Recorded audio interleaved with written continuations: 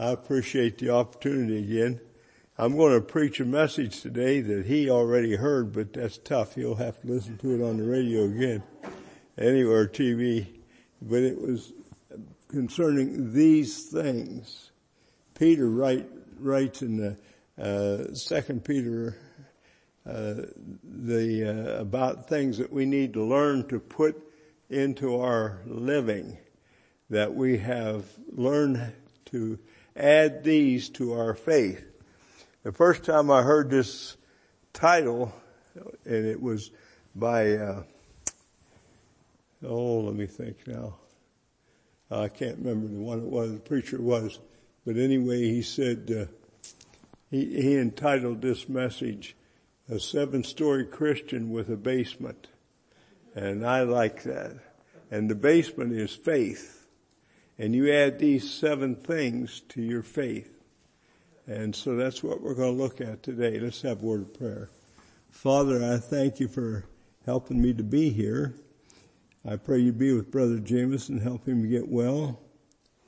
I pray, God, that you'd help me with this message to deliver it as you would have it delivered. We love you and we thank you for all the help you give us. In the loving name of Jesus, I pray. Amen. Okay. In 2 Peter chapter 1, beginning with verse 1. Simon Peter, a servant and an apostle of Jesus Christ, to them that have obtained like precious faith with us through the righteousness of God and our Savior, Jesus Christ. That's all of us that believe on the Lord Jesus Christ. Then he says, grace and peace be multiplied unto you. Am I echoing? Okay. Try it there. Through the knowledge of God and of Jesus our Lord, according as his divine power hath given unto us all things that pertain unto life and godliness, through the knowledge of him that called us to glory and virtue. These are important things. Now he says, whereby are given unto us exceeding great and precious promises, that by these you might be partaker of the divine nature, having escaped the corruption that is in the world through lust. Now I'm going to list 7 things. We're going to talk about 7 things. And Peter calls them these things. And throughout the remainder of the book of 2 Peter, if you read it, you'll find many times where he refers to these things. And it's important to know that these things have a bearing on your life here and after. And when you meet the Lord, if you do these things, you'll be ready. Remember last time I preached on getting ready for heaven. Well, this is helping you to get ready for heaven even better. Okay? In verse 4, whereby are given unto us exceeding great and precious promises, that by these you might be partakers of the divine nature, having escaped the corruption that is in the world through lust. And beside this, giving all diligence, that means strenuously add to your faith. Faith is the basement, and it talks about you and I adding things to our faith. These aren't given to you. They're not things that God gives you. It's things that you approve or apprehend as you go through your walk with Christ, and you are able to learn about these things, and they're important. Number 1, to add to your faith, virtue. Virtue is moral excellence and right living. No problem there. I think we can figure that out, right? So live right. Have good morals. And serve the Lord with godly intent to serve him the way he would have us to.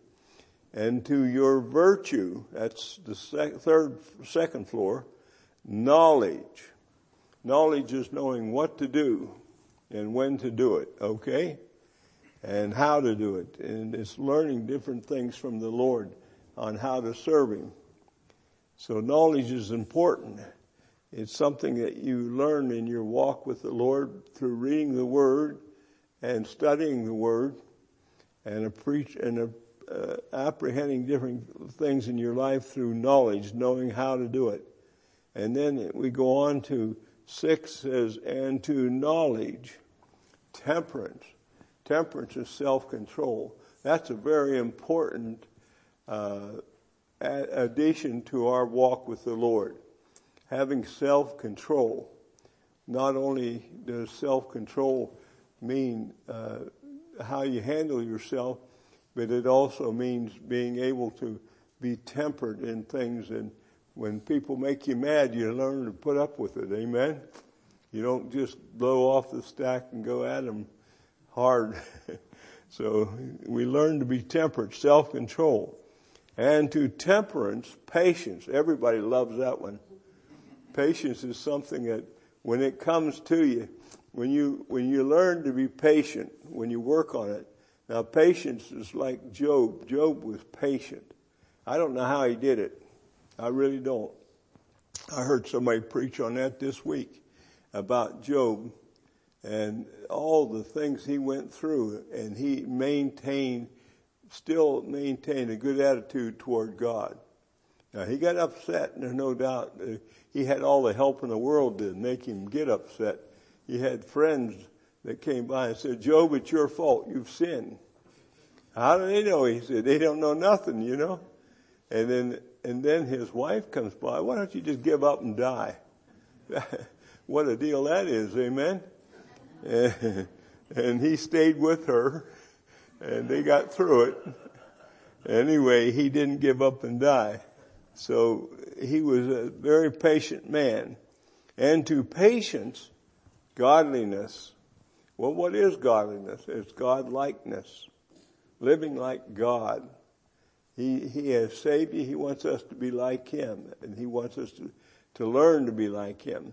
Be like Him and like our Savior, Jesus Christ. We learn to be godly in our life. And godliness also is piety. Good behavior and having conduct ourselves in such a way as to approve of things that the Lord would approve of our state, our way of walking. Also, it would be steadfastness, hanging in there when things are going bad. Don't just give up. Just keep on keeping on. You've heard that statement before, and I know it's a truth that we need to learn to keep on keeping on. And to godliness, brotherly kindness, being kind to others around us that we live with and work with, being kind to them. You know, we reap what we sow. If you want kindness, other people to be kind to you, you have to learn to be kind to them. And so, brotherly kindness is an important asset to our life. And to brotherly kindness, charity. Now, we've been preaching on that for the last several weeks. Brother Jameson has, and talking about having love is the greatest of these things. And here it is. It's the 7th floor. It's the top story of the building that we're building in our life. And it's something that we need to learn to have is love and charity is the greatest of these things. And so that's the top story. Now look what it says in verse 8. For if these things, remember that he says it all through 2 Peter. He refers to these things. If these things be in you and abound, they make you that you shall neither be barren nor unfruitful. If you have these things in your life, you're going to be a fruitful Christian. You're going to be a fruit-bearing Christian, one that God can use in all manner of His service. And in the knowledge of our Lord Jesus Christ. If we have love, we'll have everything else falls in place. We'll be what we should be for the Lord.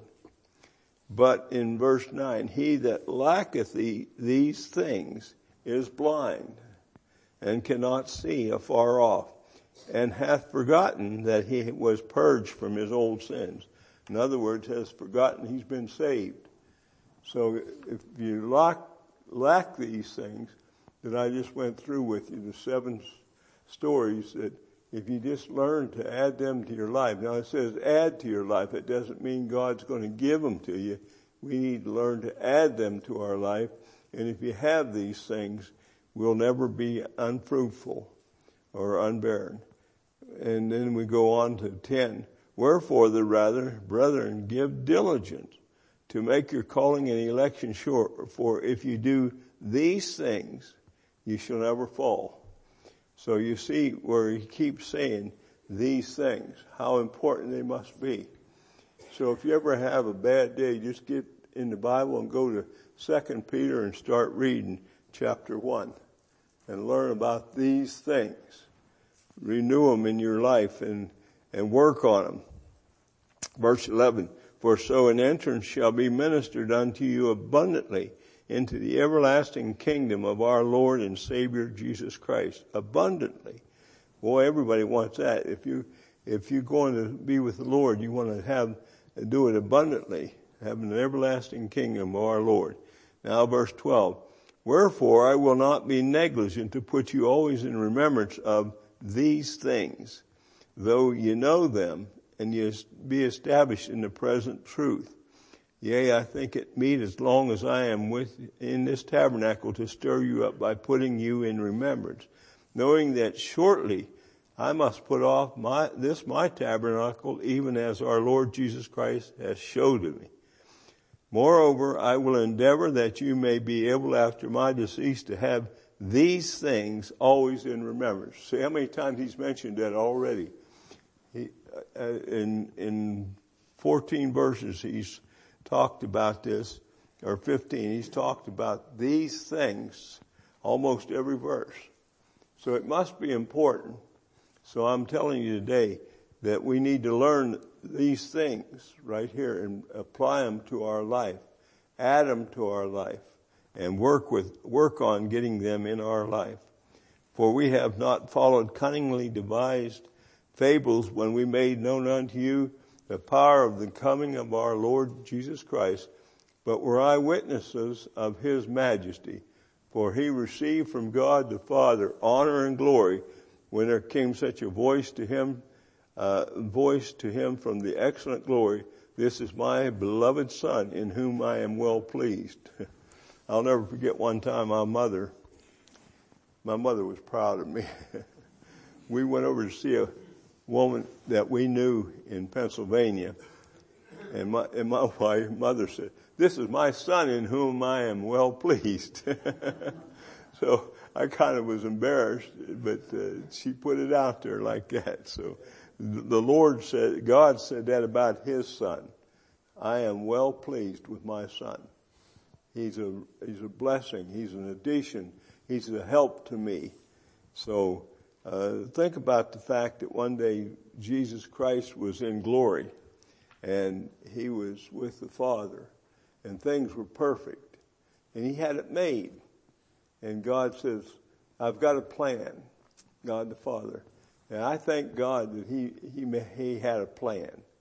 And he used that plan. He said, I'm going to send Jesus to earth. And he went willingly. He came to the earth in the form of an infant child. And he grew up without sin. And he became the perfect sacrifice for our sins. God's plan. I thought that was pretty tough, boy, to know that Jesus had to come down here and live a perfect life so that he could die for us and pay for our sins. There was not a lamb, there was nothing that could be sacrificed to take away our sins but Jesus Christ. That was God's plan. What a plan. And it worked. And we are beneficiaries of that plan when we get saved. It's the best thing that could ever happen to us.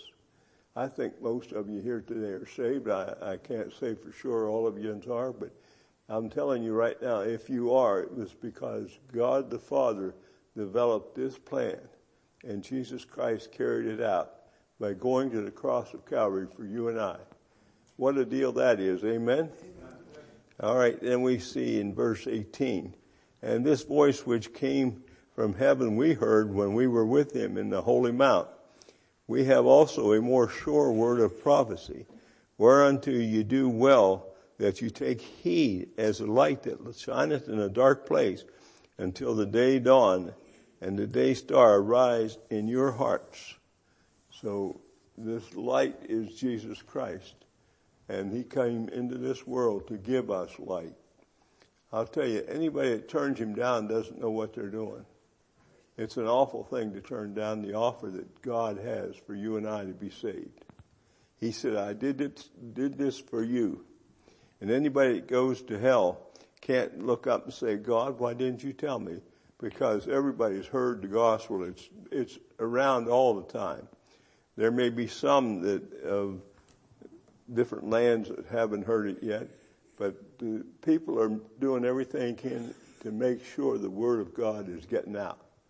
They have Bible translators everywhere.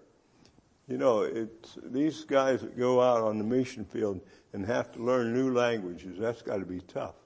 They learn the language and then go preach to these people in their language. I can't imagine that. Can you? Somebody learning, we think it's something to learn Spanish, but you go over in Africa and they learn Swahili languages. And we were over there. My wife and I was stationed in Africa, and there was people over there that spoke things I never heard before. And these missionaries were learning to speak to them in their own tongue. And that's amazing. So God has done everything he can to make it available for people to hear the gospel and to get saved. We're fortunate that right here at Columbiana Baptist, if you come to this church and you don't know how to get saved, it's your fault. It's nobody here. It's not the preacher's fault. It's your fault. It's not God's fault. So I thank God that I heard the gospel when I was 14 and I got saved. I had some terrible things in my life. I forgot how to, I didn't believe in eternal security of the believer, but I do now. And I thank God for it. It's the best thing ever happened. I mean, you get saved, it's forever. He owns you and you own him. What a deal that is. At first, in Psalm 23 tells us the Lord is my shepherd. Then Psalm 24 said, I am the Lord's. He owns everything. The cattle of 1,000 hills, he owns everything. So the Lord knows. He knows you and he knows me if you are saved. And he also knows whether you know him or not. And what a deal that is. Amen? Then let's go on in verse 20. Knowing this first, that no prophecy of the scripture is of any private interpretation. You can't make up your own mind as to what the Bible says. The Bible is interpreted according to the Word of God and according to God the way he wants you to hear it. It's not something that's a private interpretation. That's one of the problems that some of the Catholics have is they tell you can't read the Bible because it's not for you to learn, not to have that private interpretation. But I'm here to tell you today, this Bible is your Bible and my Bible, and we can learn it. And God gave it to us, and it's his interpretation.